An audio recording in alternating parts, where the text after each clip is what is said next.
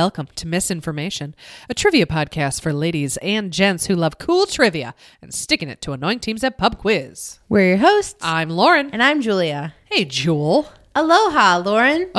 Aloha, Julia. That means hello and goodbye. Ooh. Yes. What's happening? Oh, it's warm in here. That breeze. It smells like Plumera. You're drinking out of a coconut. This is delicious. Don't touch that hot lava. Oh, it will burn my skin and my connective tissue. What's happening? Today, Oh, we're in Hawaii. yay. And that's because that's what we're talking about. We're talking about ready, Hawaii? everybody? Just ready to immerse yourself in that sweet, sweet island life. I'm loving it. Today's episode is Aloha from Hawaii.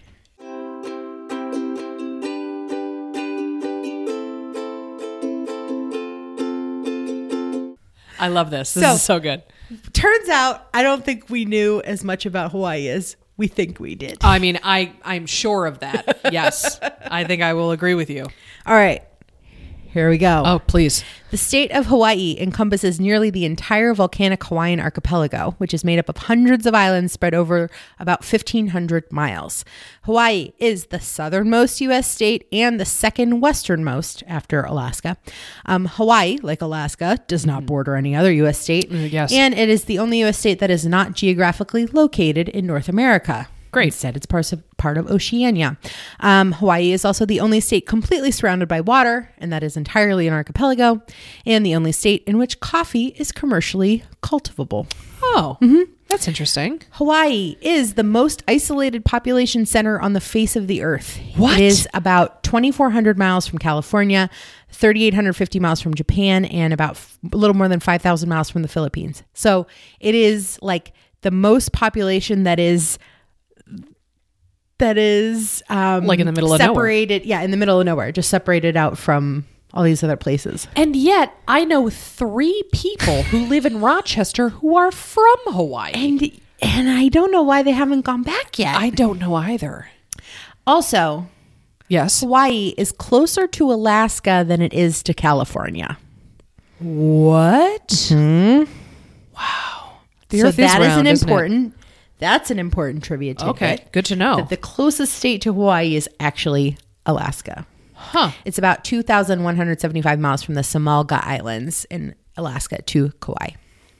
Also, Hawaii is one of 4 U.S. states apart from the original 13, along with the Vermont Republic, the Republic of Texas, and the California Republic that were independent nations prior to statehood, and more on that in a bit. In addition to the 8 main islands, the state has many smaller islands and islets. Oh.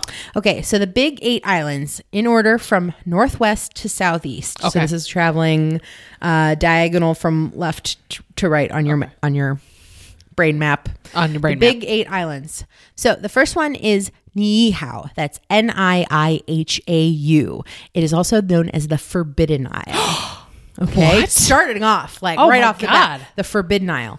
So Niihau is privately managed by brothers Bruce and Keith Robinson, and access is restricted to only those who have permission from the owners or who are inhabitants of the island. Are you serious? Yes. So one of the 8 main islands of Hawaii, you can't go there. In 1864, King Kamehameha V sold the island of Niihau to the Robinsons' ancestors, the Sinclair family, for $10,000 worth of gold. And according to some accounts, a requirement that the family would promise to preserve the native Hawaiian language and Niihau's unique way of life. So the Niihauans who remain on the island today live mostly as their native Hawaiian ancestors did, with hunting and fishing taking up the majority of their days. There's no electricity. There's no internet, there's no paved roads. So this is like I don't want to say primitive, but like very very basic native culture preserved on this privately owned island. I am already I'm freaking out. That's amazing. When I first read that, I was like, privately managed by brothers. Yeah, I was like, rich but people. actually, like they're not like, you know, some bajillionaires who own one of the islands of Hawaii. They are kind of the caretakers of it from their family, and they help protect like the way of life. Mm-hmm. Oh my God, that's insane. Yeah, that's so cool. And there are only an estimated 70 permanent residents on the island of Niihau. Wow. Mm-hmm. Okay. Next is Kauai. That's Kauai, Kauai. It's the Garden Isle. So this is geologically the oldest of the main Hawaiian islands. It is covered in lush greenery, and it has been featured in more than 70 Hollywood movies and television shows. So chances are, like, if you're watching a show that purports to be taking place in Hawaii, or like a very lush jungle like Lost or Jurassic Park, those were all filmed on Kauai. Then you have Oahu, that's Oahu. It's known as the gathering place. The state capital, Honolulu, is on Oahu's southeast coast. And well-known features also found on Oahu include Waikiki, Pearl Harbor, and Diamond Head. Next is Molokai, that's Molokai. That is the Friendly Isle. Okay, so this is also the place that in 1866, after leprosy had begun to swiftly spread among the Hawaiian population because there was no cure for it among that population. More than 100 victims were forcefully shipped to Kalaupapa on the island of Molokai to live in complete isolation. And we'll talk a little bit more about the lepers later. Oh my gosh. But at its peak in 1890, more than 1,000 people resided in that leper colony on Molokai. Wow. Mm-hmm. Okay. Then you have Lanai, that's Lanai. It is known as the Pineapple Isle. Oh, fun. Because in Delicious. the past, an island-wide pineapple plantation was basically everything there. Wow. In June 2012, Larry Ellison, then CEO of Oracle Corporation, purchased the company Castle and Cook's 98% share of the island for $300 million, and the state owns the remaining 2%. Wow. So this is the island that actually, like, a bajillionaire owns most of it, and so this is the one we should be mad about. Yeah. Oh, okay. Mm-hmm. Because it's no longer like the pineapple plantations that it once was. It's just, yeah. Mm-hmm. Then you have Kahoolawe. That's Kahoolawe. Kahoolawe. It is also known as the Target Isle. Okay. I mean, not like the good one. Oh, man. But it doesn't have any permanent inhabitants, and access is restricted. It doesn't have its own freshwater source. It was used extensively as a military artillery test site for decades before becoming an exclusive nature reserve. So nobody lives on Kahoolawe. It doesn't have a freshwater source. It was used for like military testing. I don't like that. Yeah. Next is Maui. That's Maui. It's known as the Valley Isle because it has a very large isthmus separating its northwestern and southeastern volcanic masses. Lots of volcanoes in this region, by the way. No kidding. And then finally, Hawaii, the Big Island. It is the largest island in the United States. And Kale is the southernmost point in the 50 states of the United States. And that's on Hawaii.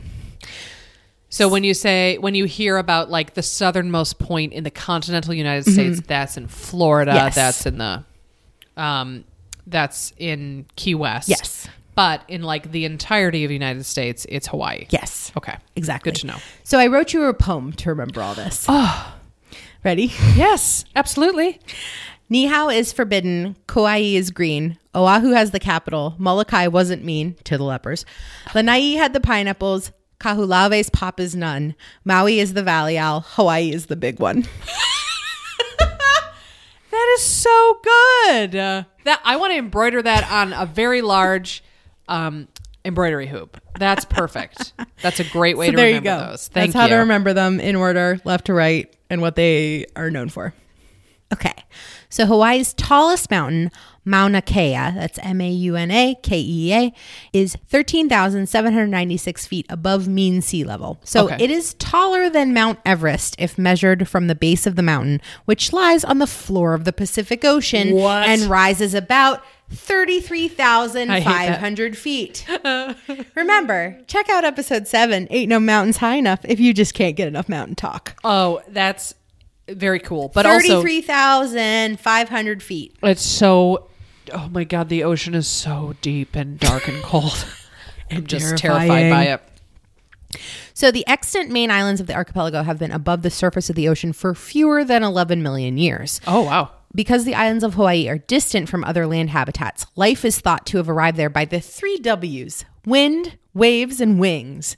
So wind, obviously like, Waves like ocean currents, and wings like birds, insects, and other seeds that they may have carried on their feathers or on their bodies. So this isolation, in combination with the diverse environment, including extreme altitudes, tropical climates, and arid shorelines, allowed for the evolution of new endemic flora and fauna. Hawaii has more endangered species and has lost a higher percentage of its endemic species than any other U.S. state. Oh, wow. Climates vary considerably on each island. They can be divided into windward and leeward areas based upon location relative to the higher mountains. So windward sides faced cloud cover. Okay. So depending on where you are on the island, like if you're on one side of the mountain, the other side of the mountain, you might a totally different. That's crazy. Totally different weather. And Hawaii is the only state to have never recorded sub-zero Fahrenheit temperatures. So keep that on your list. Oh, man. Yeah, that's nice. The beginning of February again here. Oof.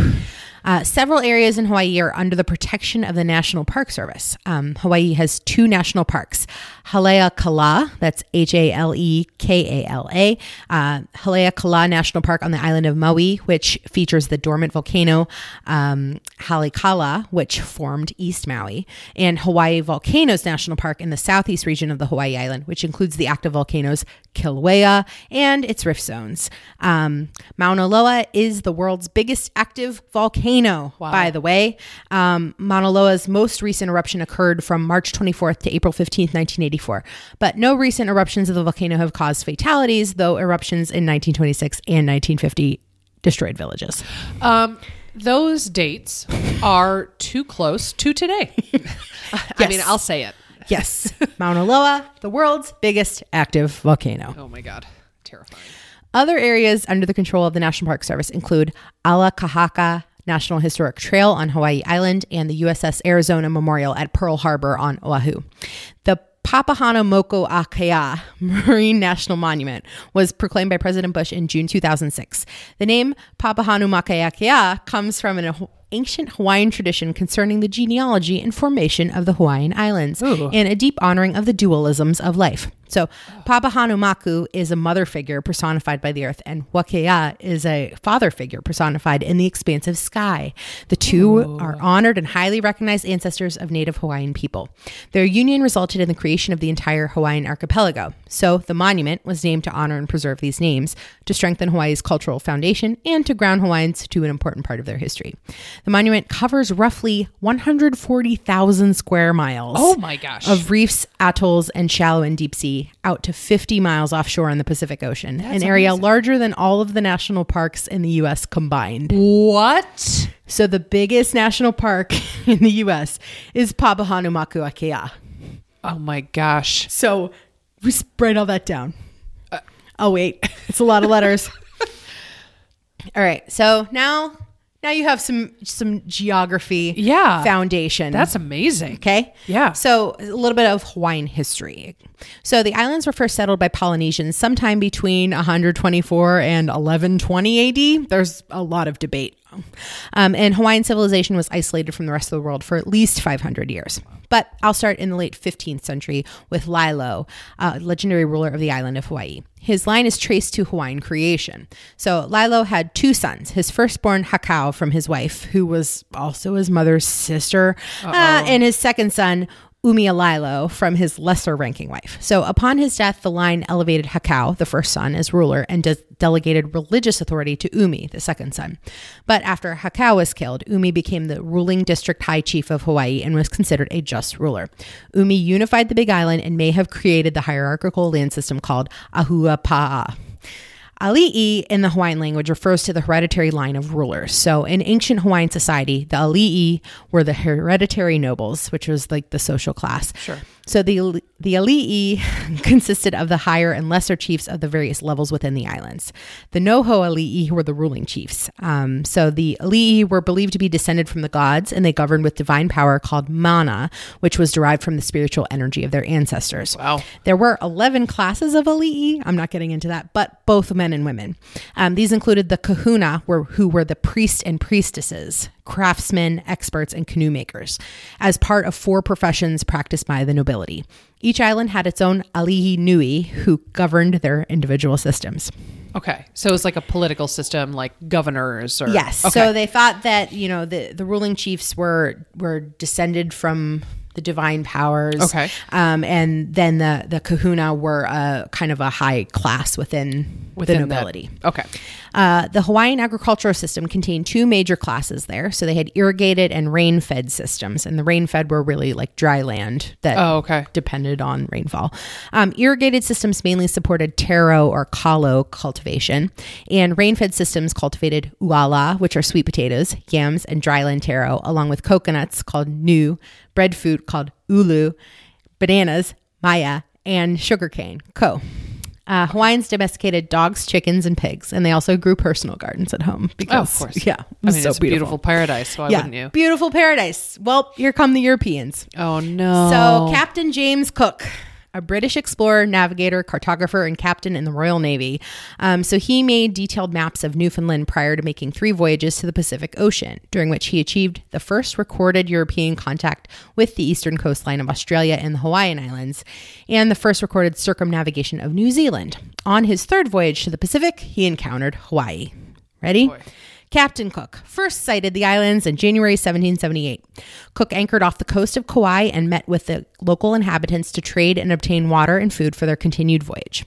In February 1778, so just a month later, Cook continued on to the coast of North America and Alaska, searching for a Northwest Passage for approximately 9 months.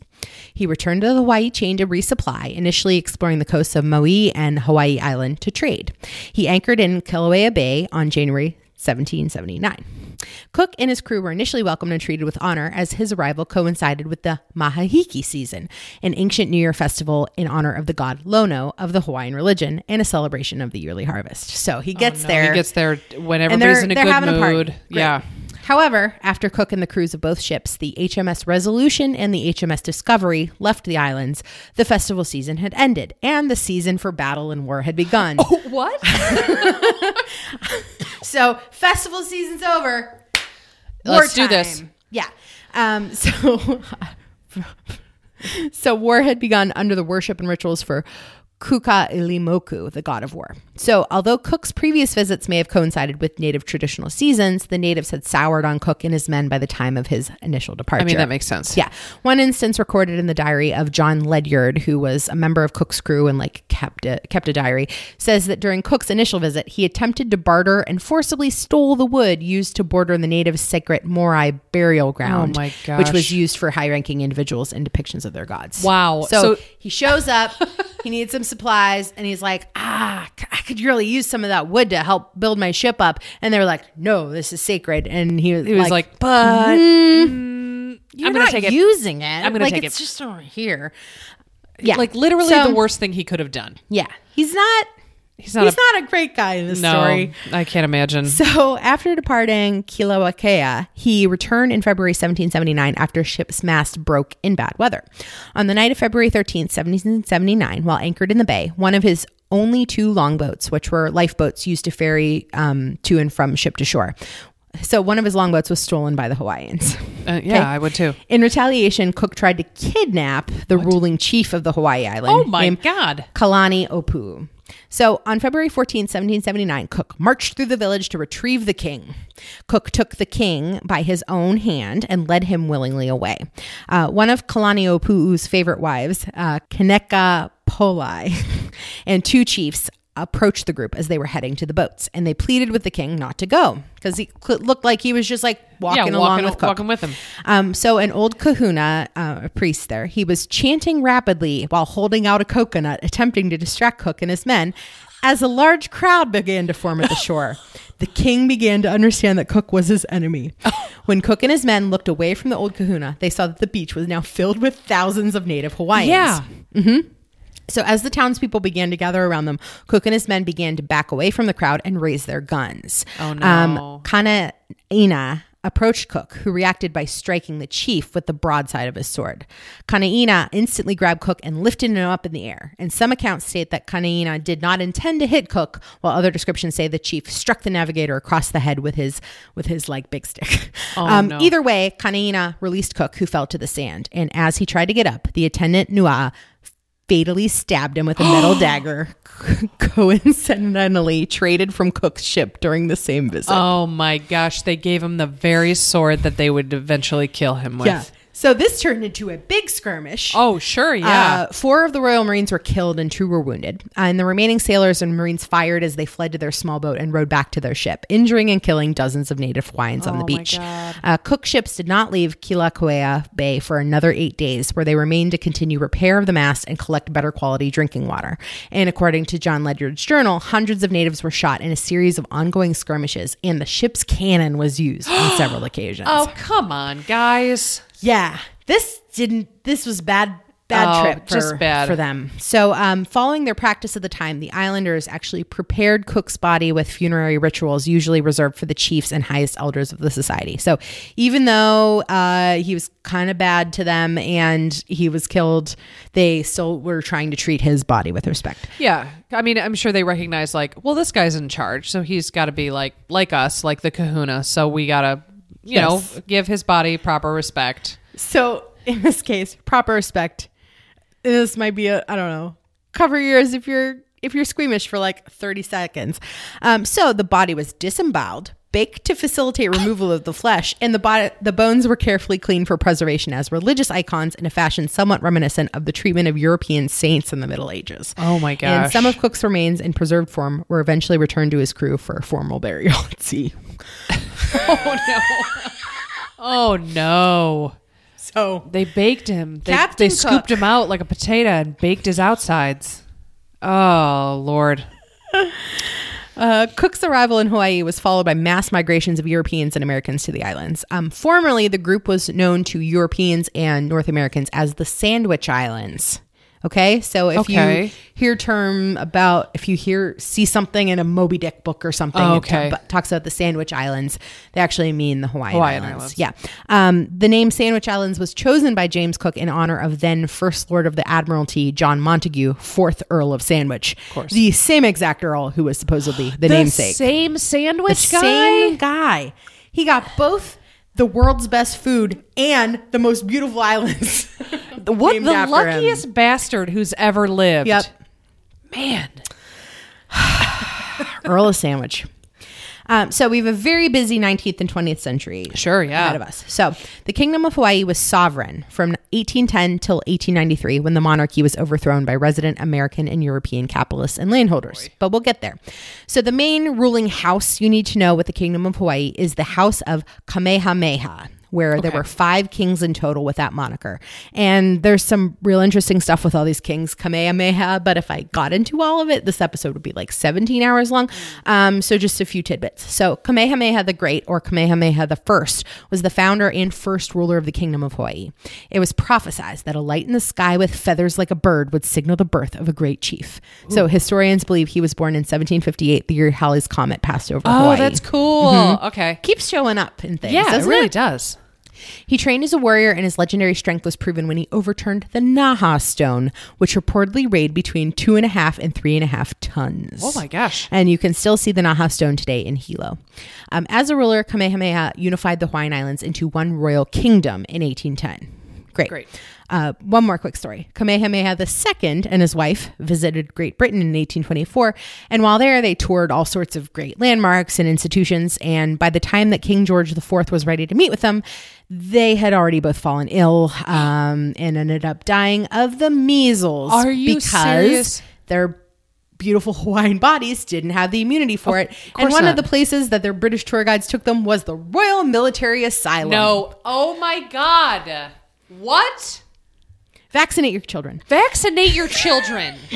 By the way, Miss Infopod as an institution is pro-vax. We are pro-vax. Please vaccinate your children and yourselves. And our lawyer said it's fine for us to say that. Yes. Thank you, Brian.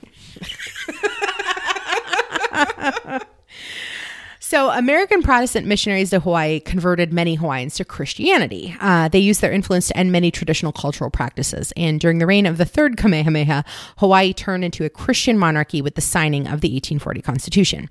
Catholic and Mormon missionaries were also active in the kingdom, but they converted a minority of the native Hawaiian population.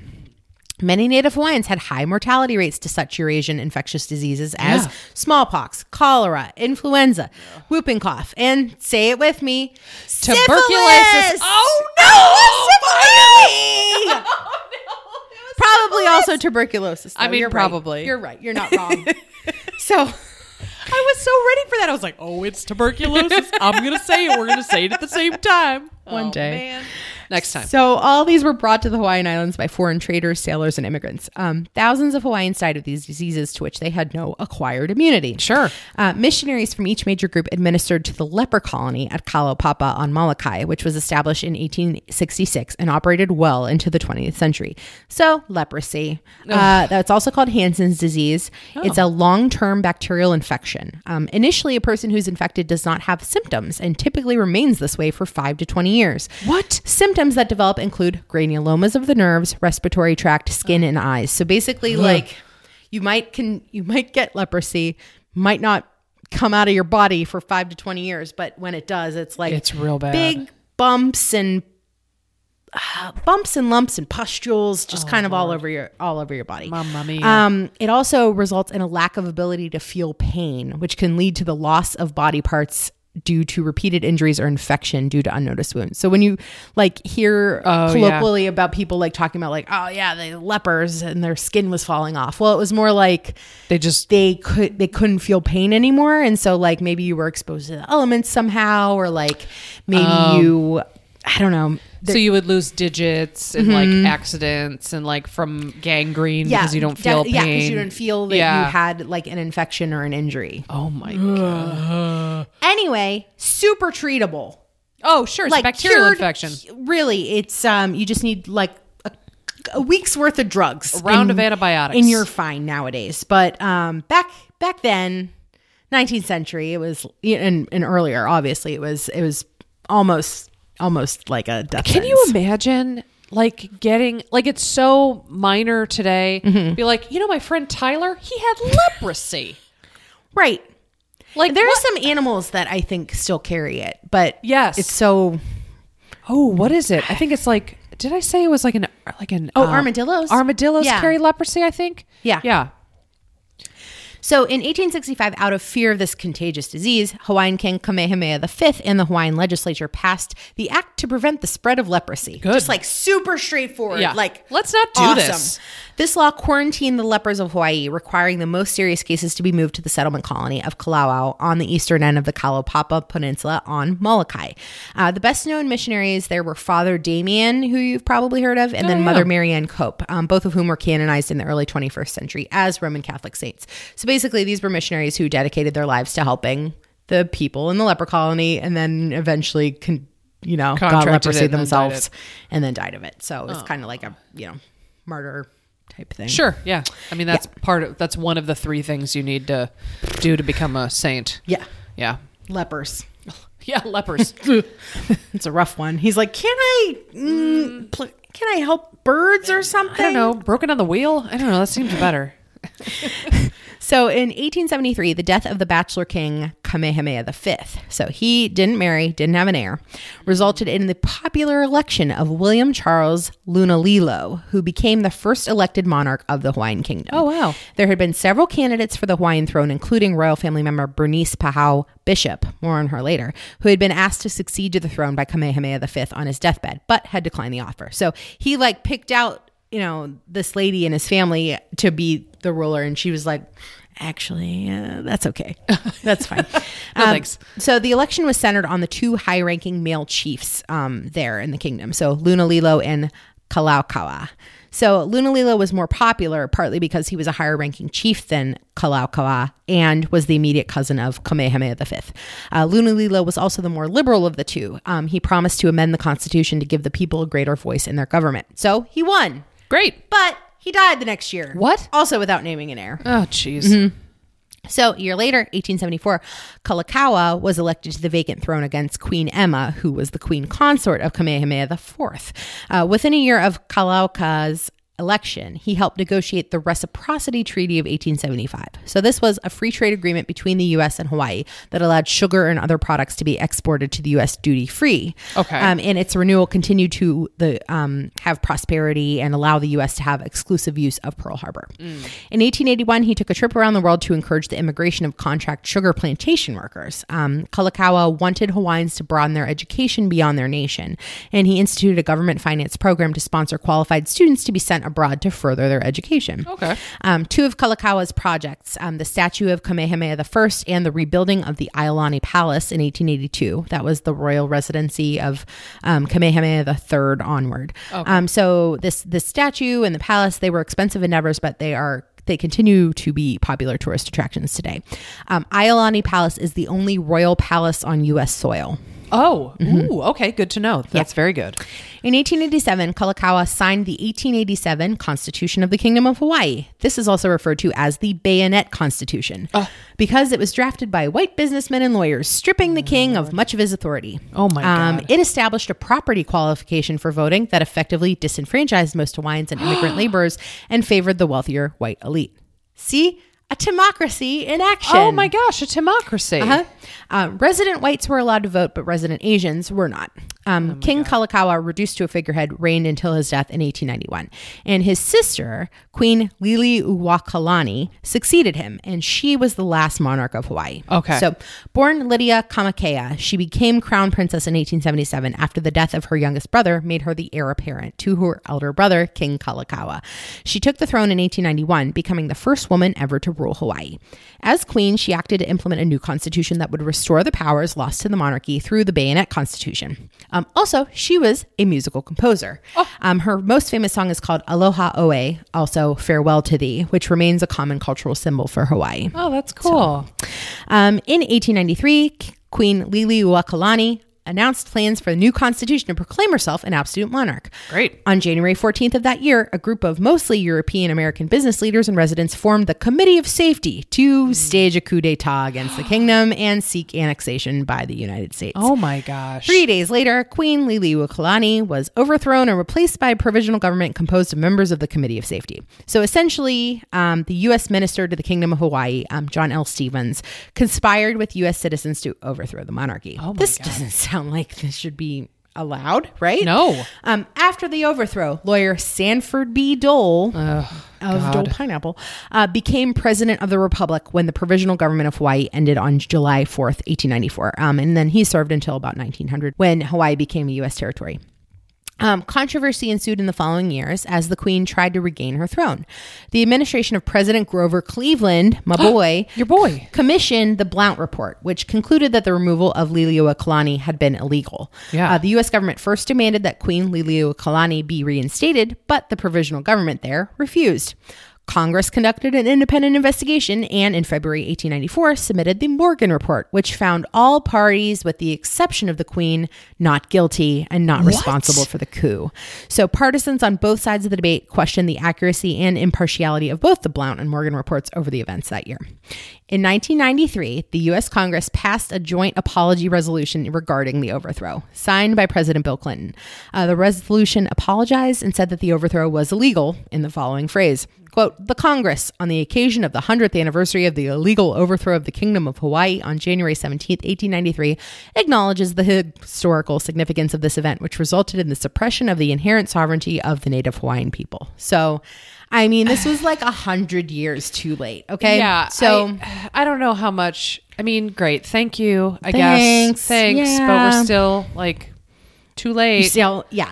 So they basically like deposed the queen. After William McKinley won the 1896 U.S. presidential election, advocates pressed to annex the Republic of Hawaii. So the previous president, my boy Grover Cleveland, was a friend of Queen Liliuokalani, and McKinley met with 3 non-native annexationists. And after negotiations in June 1897, Secretary of State John Truman agreed to a treaty of annexation with these representatives of the Republic of Hawaii. The U.S. Senate never ratified the treaty, but despite the opposition of most native Hawaiians, the Newlands Resolution was used to to annex the republic to the United States, and it became the territory of Hawaii. In 1900, Hawaii was granted self-governance and retained Ailani Palace as the territorial capital building. Despite several attempts to become a state, Hawaii remained a territory for 60 years. Plantation owners and capitalists who maintained control through financial institutions such as the Big Five found territorial status convenient because they remained able to import cheap foreign labor. Fast forward a couple decades, Oahu was the target of a surprise attack on Pearl Harbor by Imperial Japan on December 7th, 1941. Yep, a day that will live in infamy. Yes. The attack on Pearl Harbor and other military and naval installations carried out by aircraft and midget submarines brought the United States into World War II. During the war, the territory of Hawaii was placed under martial law, and the civilian government was dissolved and a military governor was appointed. Oh, that's some dystopian shit. Yeah. Right there. Martial law here. There it goes.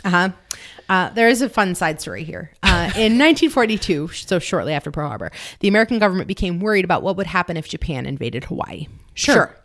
Specifically, officials were concerned about all of the U.S. money on the islands. So the government recalled all of the paper money in the territory, asking the people and businesses to trade in their money for freshly printed bills. Okay, right? So these bills looked fairly standard, except the word Hawaii is stamped across them in like big giant letters. What? So the U.S. government also issued strict rules about how much money anyone in Hawaii could carry. So individuals could have no more than $200 in cash, and businesses were capped at $500. So this is like a weird reverse ATM situation, I think. Oh my gosh. The government collected about $200 million of currency. What? And instead of putting it into circulation on the mainland or stockpiling it somewhere, the government decided that the simplest solution was to burn it. No, are you serious? Yes. What? So that was when we were still in the gold standard, wasn't it? 44. I thought we ended the gold standard in the 70s. Yeah. Anyway, we'll have to look. Yeah. We'll have to look that up. Officials, they're like, yep, we got to burn this big pile of money. This pile of money. So they started out by trying to incinerate the massive piles of money at a crematorium in Honolulu. But then when they couldn't burn the cash fast enough, they commandeered some furnaces at a sugar mill in Oahu to finish the job. So the government just burned $200 million in cash. Just one bad decision after another. Yeah. What? The gold standard entered in 1971, by the way. Just FYI. Perfect. By October 1944, the U.S. no longer felt the threat from Japan, and they took the emergency bills out of circulation and allowed normal currency to re-enter Hawaii. But, I mean, still out there are still some of these special Hawaii bills, and like they fetch a pretty penny by money collectors. I always forget. It's not philately. Or is it numismatists? Numismatists. Numismatists are all over those. Yeah. Yeah. For sure. You got to be if you're going to be a serious numismatist. Yes, if you're a numismatist worth their coin.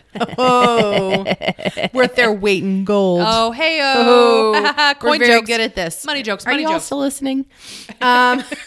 So President Dwight D. Eisenhower signed the Hawaii Admission Act on March 18th, 1959, which allowed for Hawaiian statehood. After a popular referendum in which 93% voted in favor of statehood, Hawaii was admitted as the 50th state on August 21st, 1959. After attaining statehood, Hawaii quickly modernized through construction and a rapidly growing tourism economy.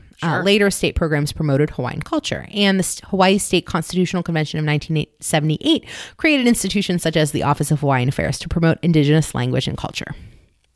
Great. Now they want to celebrate indigenous language and culture. Yeah, right. Yeah. Okay. But speaking of Hawaiian language, English and Hawaiian are listed as Hawaii's official languages in the state's constitution. However, the use of Hawaiian is limited because the constitution specifies that Hawaiian shall be required for public acts and transactions only as provided by law. The Hawaiian language has about 2,000 native speakers. That's about 0.15% of the total population.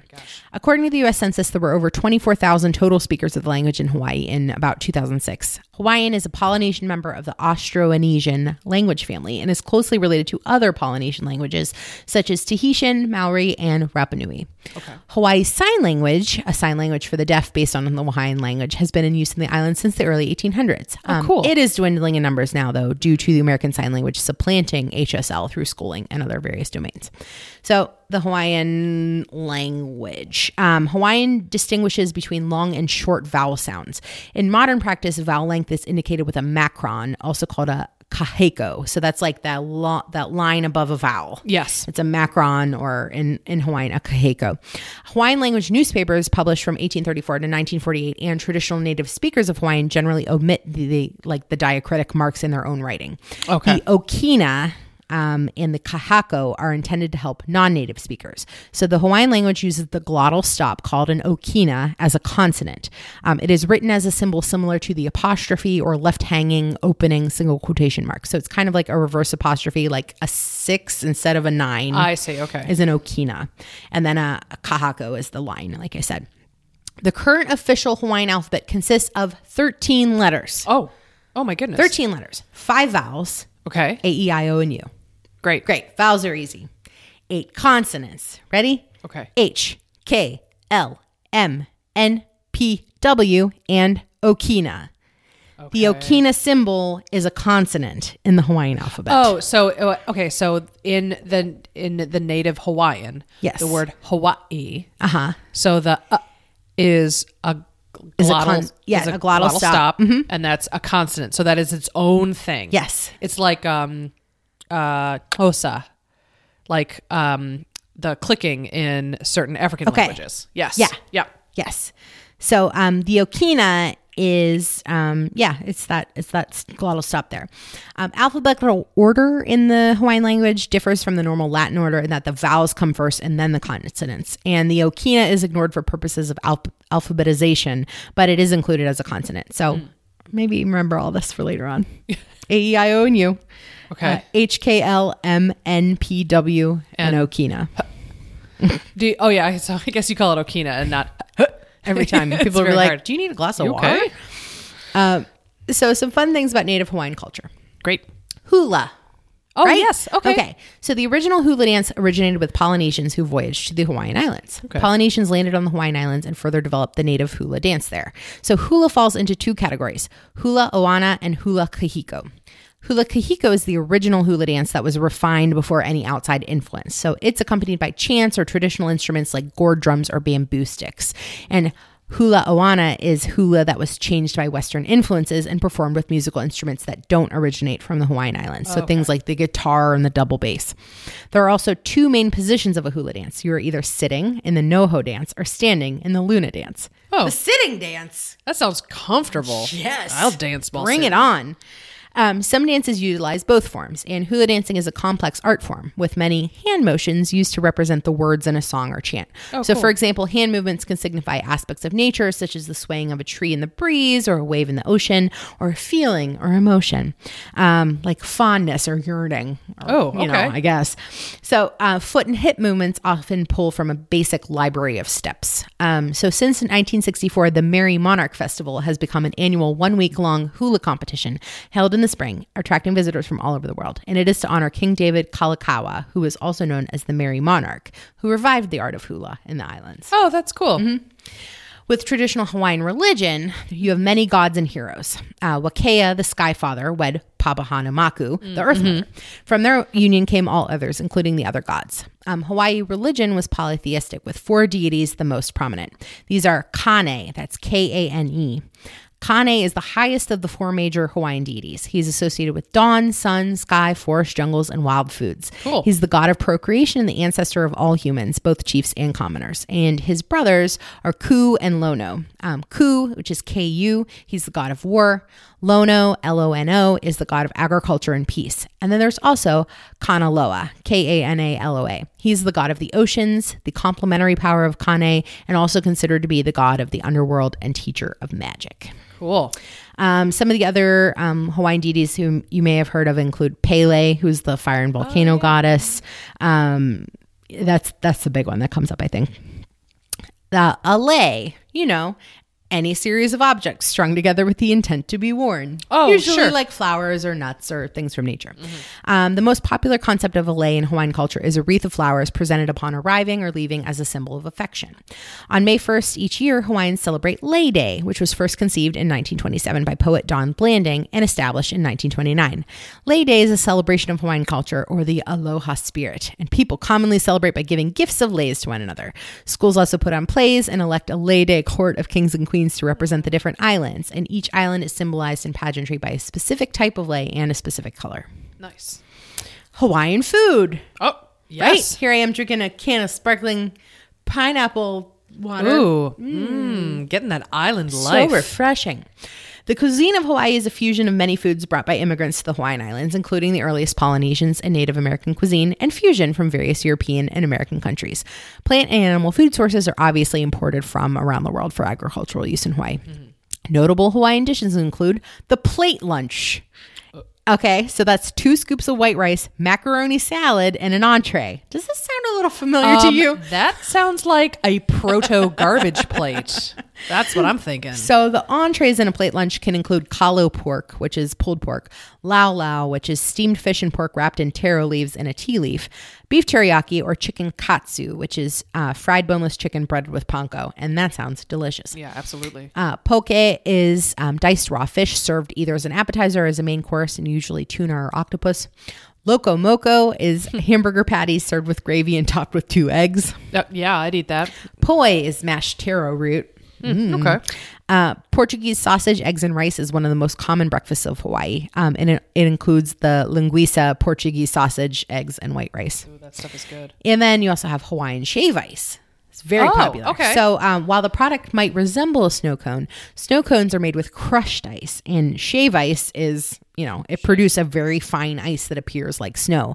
And flavored syrups are added to this ice that are absorbed by the ice rather than surrounding it. Like, so in a snow cone, you could slurp that sweet blue raspberry juice out of it. But with shave ice, it gets absorbed into it. It's supposed to be a very delicious treat.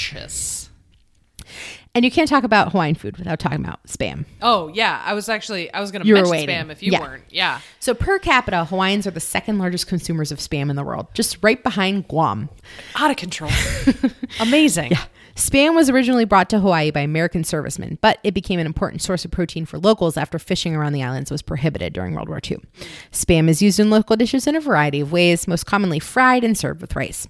For breakfast, fried eggs are often served with Spam. And Spam can also be wrapped in leaves and roasted, skewered, or deep fried, or stir fried with cabbage. It's added to salmon and fried rice, mashed with tofu, served with cold somen and baked macaroni and cheese. It is also used in sandwiches with mayonnaise or baked with guava jelly. And if you're into adventurous eating at the sushi bar, try Spam musubi, which is a slice of fried Spam upon a bed of rice wrapped with a strip of nori. Good.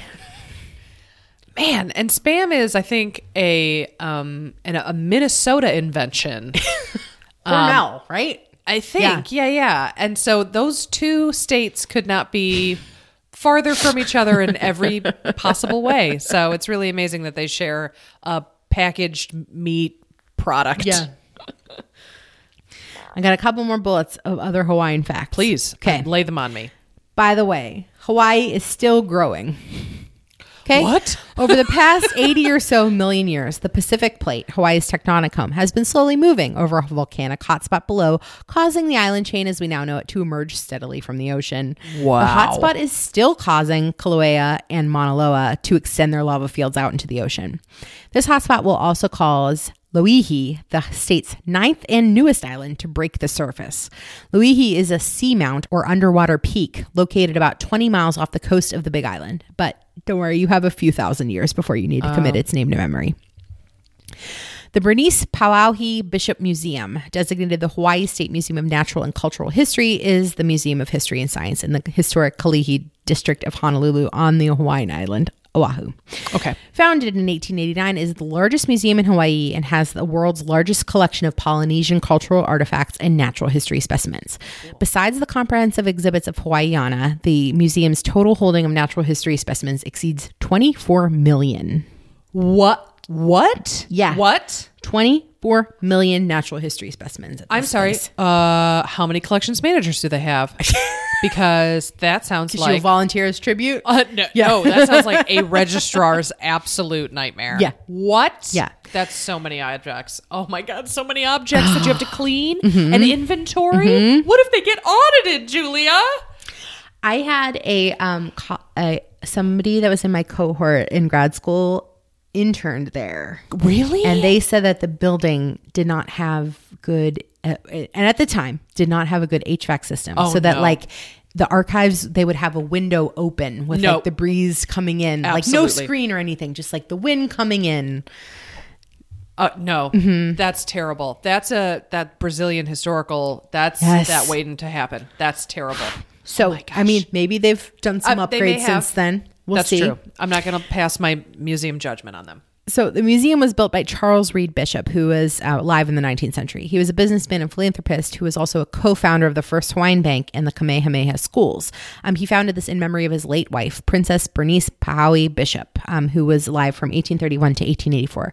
Bernice was born into the royal family and was the last legal heir of the Kamehameha dynasty. And Bishop had originally intended the museum to house fairly heirlooms passed down to him through the royal family and the royal lineage of his wife. But it kind of morphed into like, put everything here. Yeah, everything Hawaiian goes in So here. yeah, the Bishop Museum is like the big Yeah. Hawaiian museum to check out. 24 million objects. Oh my God. Did you know Hawaii is part of the U.S. interstate highway system?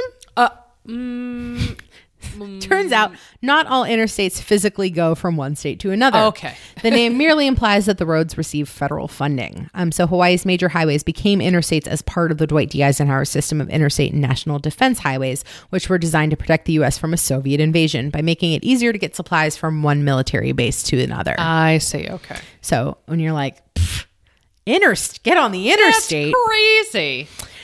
I want to tell you about a few notable U.S. politicians from Hawaii. Okay, great. So first, Patsy T. Mink. She was the first woman of color and the first Asian American elected to Congress. She authored Title IX, the legislation get outta here. that bans gender discrimination among federally funded education programs. She served in Congress from 1965 to 1977 and then from 1990 to 2002. She's also the first Asian American to seek the presidential nomination of the Democratic Party. In the 1972 election, she stood in the Oregon primary as an anti-war candidate. But she's probably best known for Title IX. Patsy yeah. T. Mink. Then you have Daniel Inouye. He was Yes. president pro tem of the U.S. Senate, third in presidential line of succession from 2010 until his death in 2012, making him the highest ranking Asian American politician in U.S. history. He fought in World War II. He was elected as the first Hawaiian member to the U.S. House of Representatives in 1959, and he was elected to the U.S. Senate in 1962. He never lost an election in 58 years. Oh my gosh. He's adorable, right? He was so well loved. Oh my goodness. Such a sweet little man. He was the first Japanese American to serve in the House and Senate, and Honolulu International Airport has since been renamed the Daniel K. Inouye International Airport in his honor. I also have a note here that Barack Hussein Obama II was born August 4th, 1961 in Doesn't sound Honolulu. familiar. I wonder what's going on with him. Must have been an extra copy from the Wikipedia. Yeah. I copy and pasted wrong. Obama's the only president who was born outside of the contiguous 48 states. Oh, sure. Yeah. Okay, a couple more things. The Hawaiian State Quarter is the only one to feature a monarch. The reverse of Hawaii's quarter features King Kamehameha I stretching his hand toward the 8 major Hawaiian islands. Every year during the month of June, Hawaii comes together to celebrate King Kamehameha Day, a state holiday that honors him. It is also the only public state holiday in the U.S. that honors a monarch. Oh, that's cool. Okay. Hawaii Five-0. It was a police procedural drama from CBS, which originally aired for 12 seasons from 1968 to 1980. So this is the show where Bookum Dano was the catchphrase.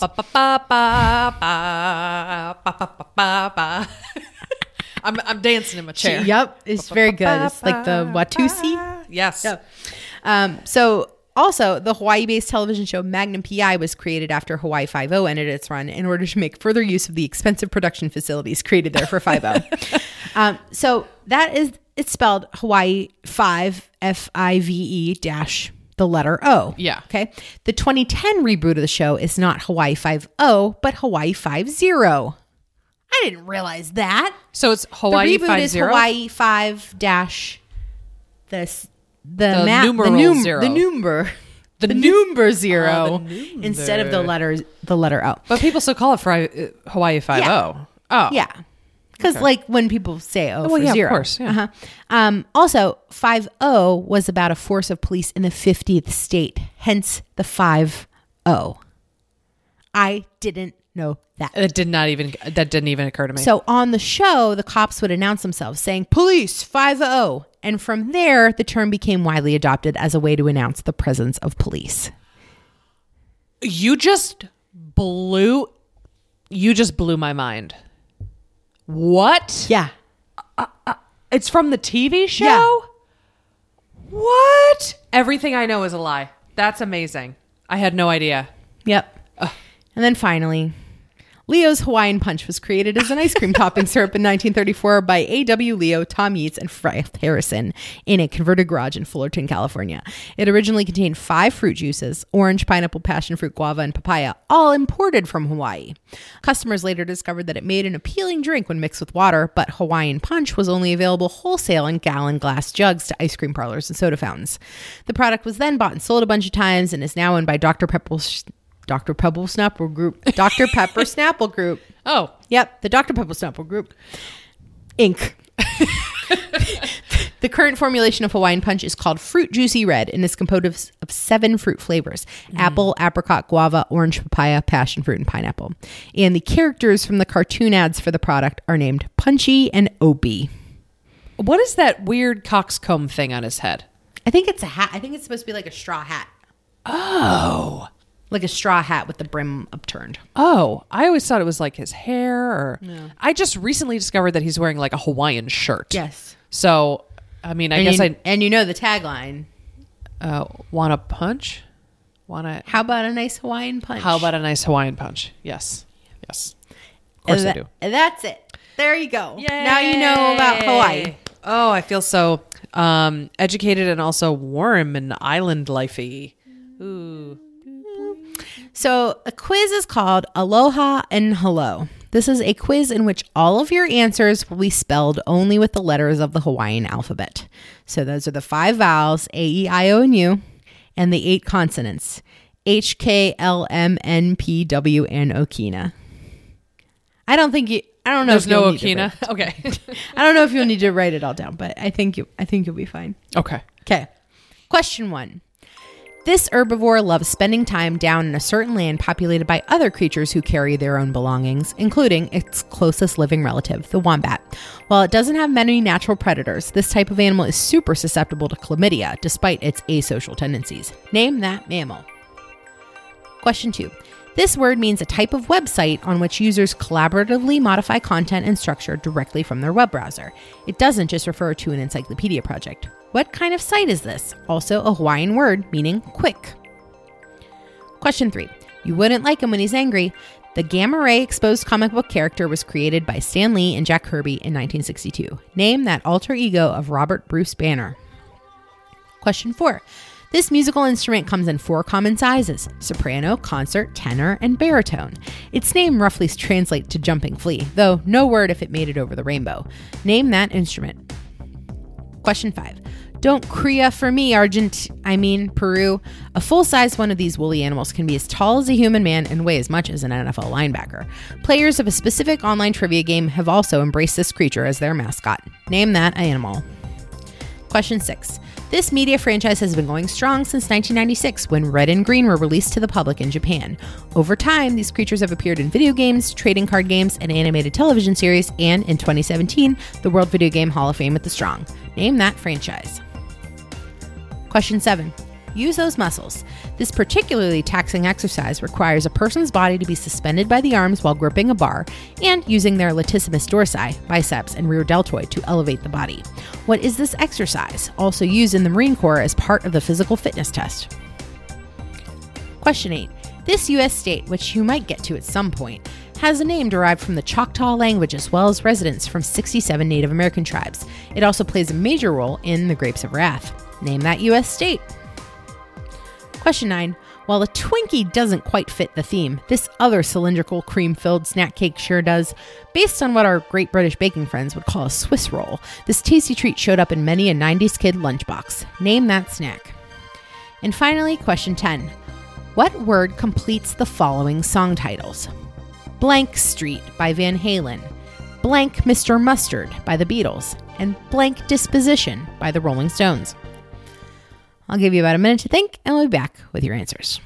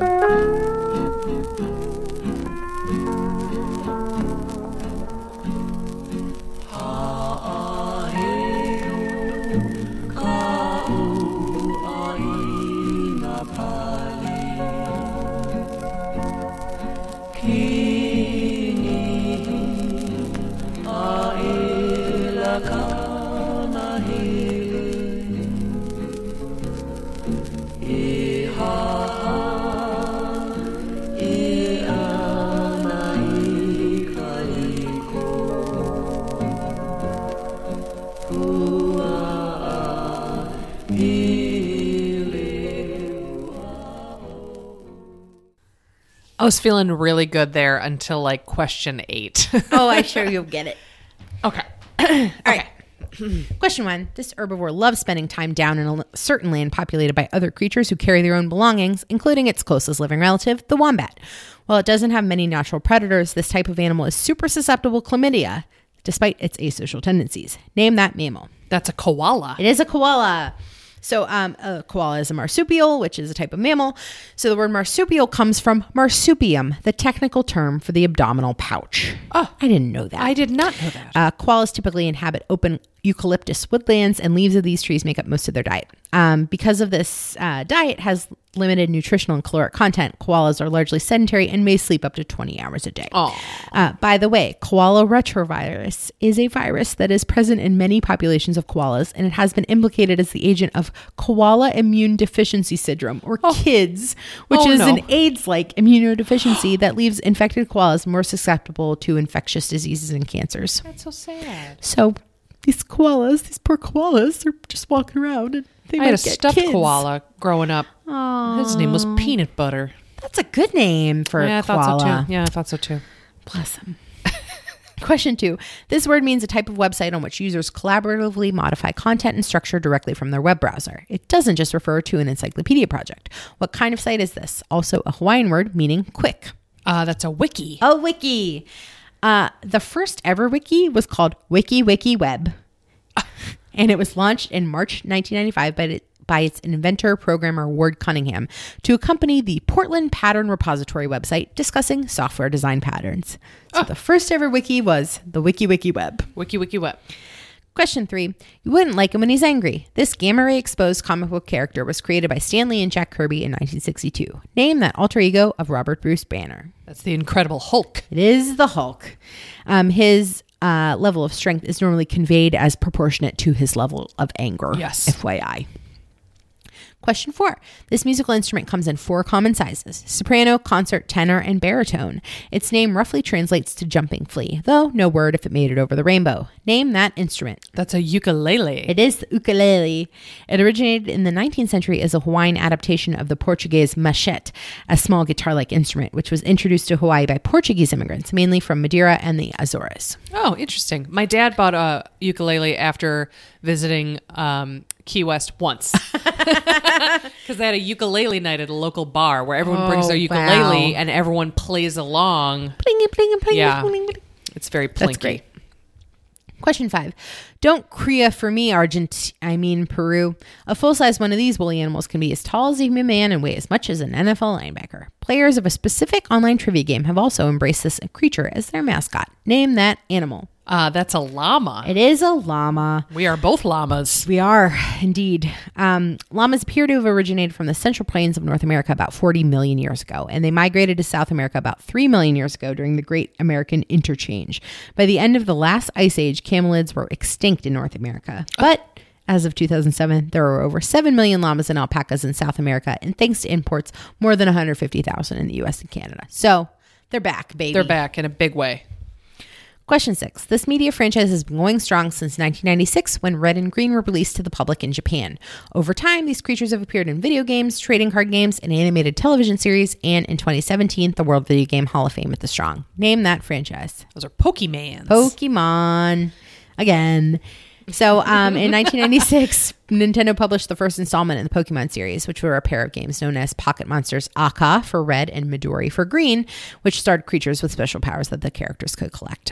Outside of Japan, the original games were released as red and blue, and I don't know why they were red and blue instead of red and green. That's weird.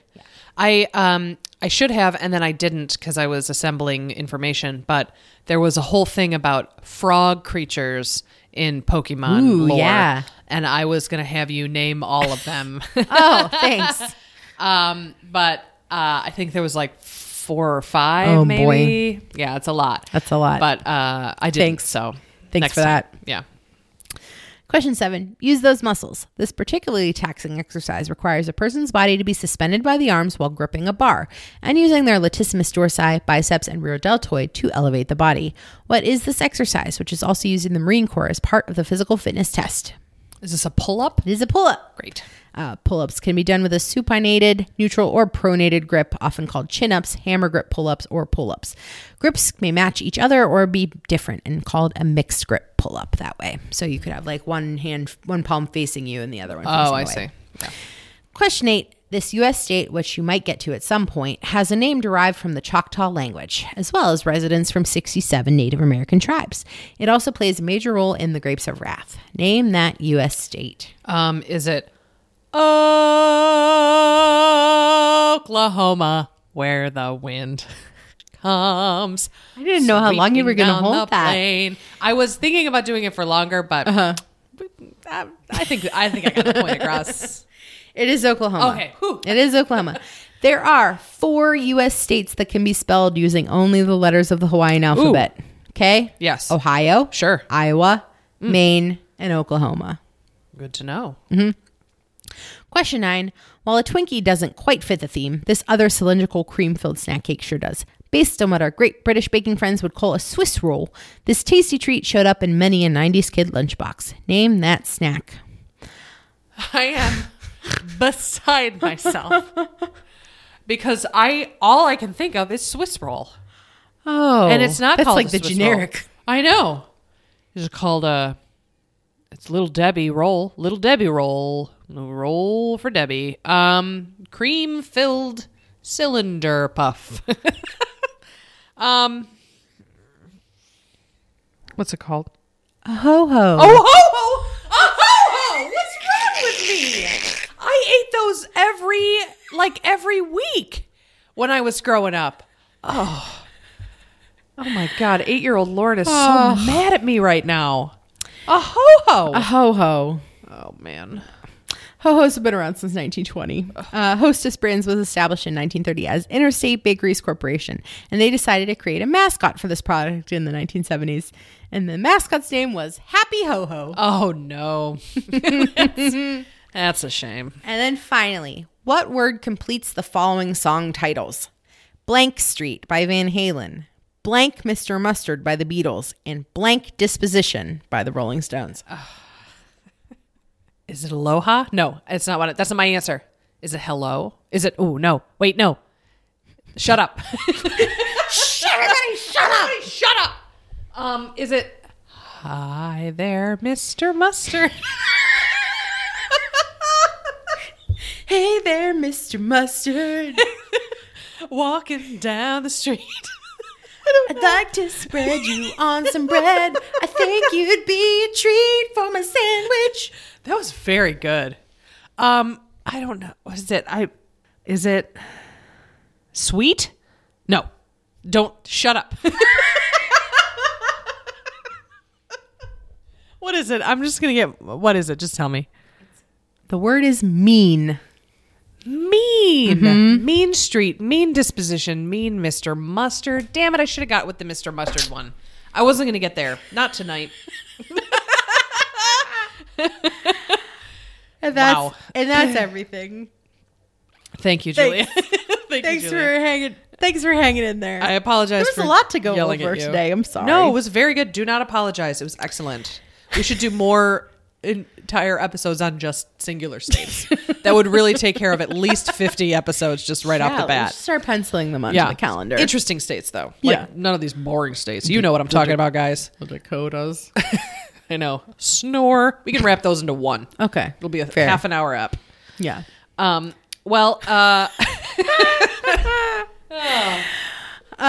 If you want to get in touch with us, you can tweet at us at misinfopod. You can email us. We're misinfopod@gmail.com. We have a Facebook page, Misinformation, a trivia podcast. And we have a website, www.misinfopod.com. You can also stream at us at that website, and you can get us. You can listen to us at anywhere you get podcasts. Anywhere. You can find us. You guys, we trust you guys. Oh, yeah. They're very smart listeners. I mean, they listen to us. They're incredibly intelligent. And please rate, review, and subscribe. Please tell a friend. It helps us when we have more people giving us reviews, and it helps us to be a little bit more visible. So, so thanks so much for listening, guys. Yeah, and we'll get you next time. Bye. Bye.